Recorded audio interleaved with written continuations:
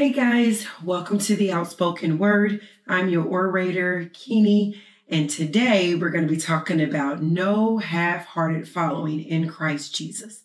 So let's go ahead and dive into the Word of God and see what the Holy Spirit has for us.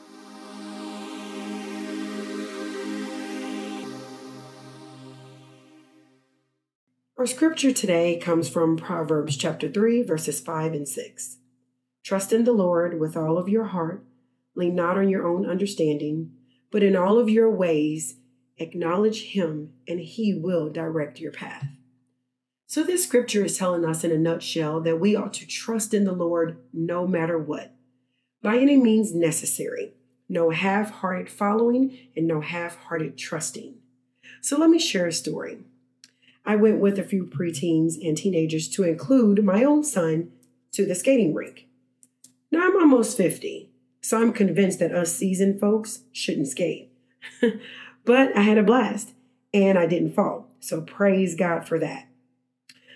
What I noticed was that the children, they were fearless and brave. They put those skates on and wasted no time racing to that glossy floor. I was a bit more cautious and apprehensive. Hesitantly, I put on my skates, and as long as I was on the carpet, I was fairly comfortable. Going to the floor was something different.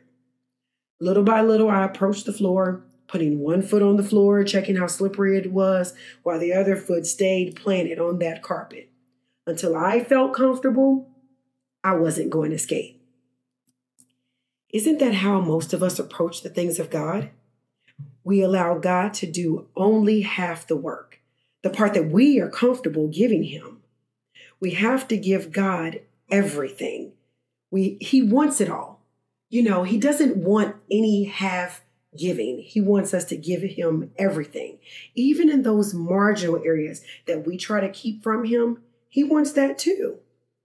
This half-heartedness reminds me of King Amaziah of Judah. 2 Corinthians 25:2 says, He did what was right in the eyes of the Lord, but not wholeheartedly.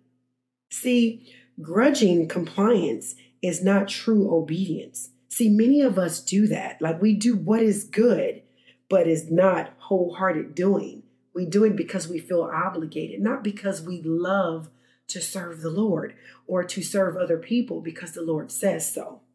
See, King Amaziah was more concerned with the hundreds of talents that he paid for his troops instead of being concerned with what the will of God was.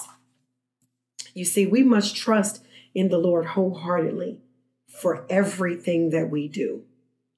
The man of God responded to King Amaziah directly, saying that the Lord will give you more than this. He will give you more. So our sacrifices will allow God to bless us even more.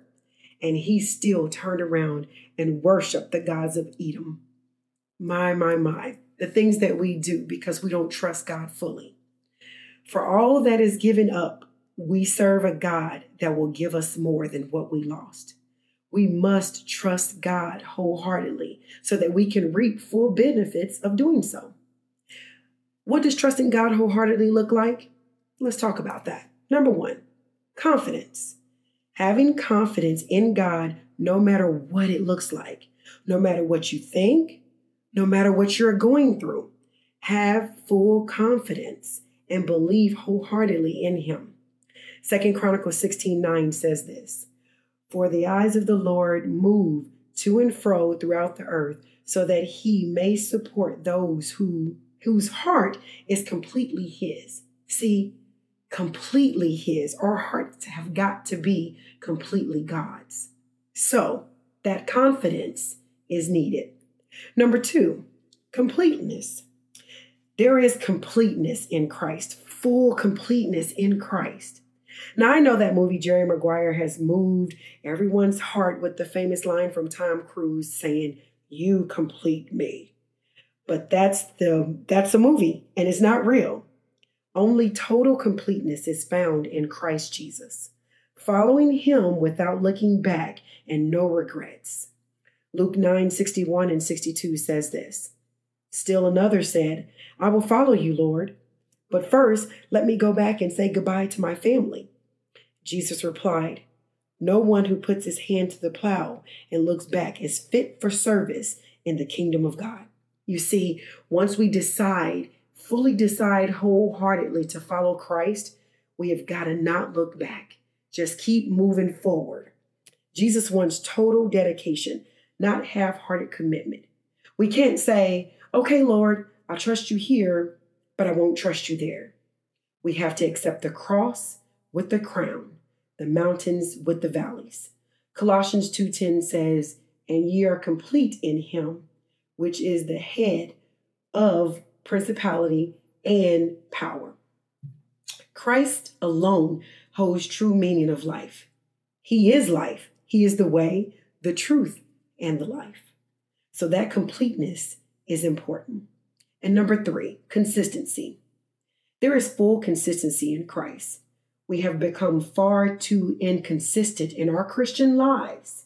Some say it is intermittent, like off and on Christian. So you live for God when it's convenient, like Peter, before the rooster crows, we live for Christ today, but not tomorrow. We have to be consistent with Christ. Psalm 16:8 tells us, I keep my eyes always on the Lord. With him at my right hand, I will not be shaken. And David here was speaking of this consistent sense of security and serving Christ. So let's be fully committed and wholeheartedly on board with serving God, with confidence, with completeness, and with consistency. So Eddie Arnold from Sermon Central, he said it best like this. Following Christ isn't something that can be done half-heartedly or on the side. It is not a label we display when it's useful. It must be central to everything we do and everything that we are. So we have to just serve God fully, and not when it's convenient, and not because we know he's going to bless us. We have to do it wholeheartedly so that we can get the full benefits of serving God. So let's just serve God wholeheartedly, you guys. All right? You guys stay blessed, and we'll be back next time to talk about what the Lord has for us. Amen.